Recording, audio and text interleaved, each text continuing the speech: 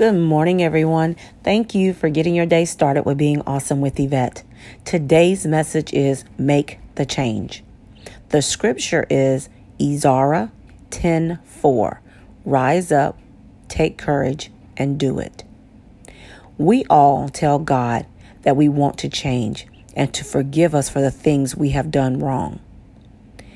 We need to remember that we ask for help, and God is giving us the strength and the courage we need to make the changes that we're requesting.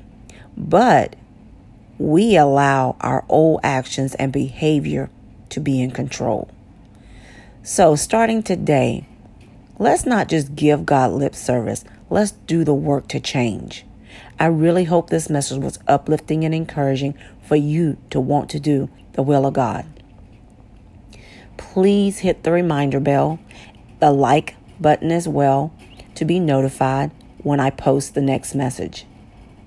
Again, thank you for getting your day started with being awesome with Yvette. Have an awesome day.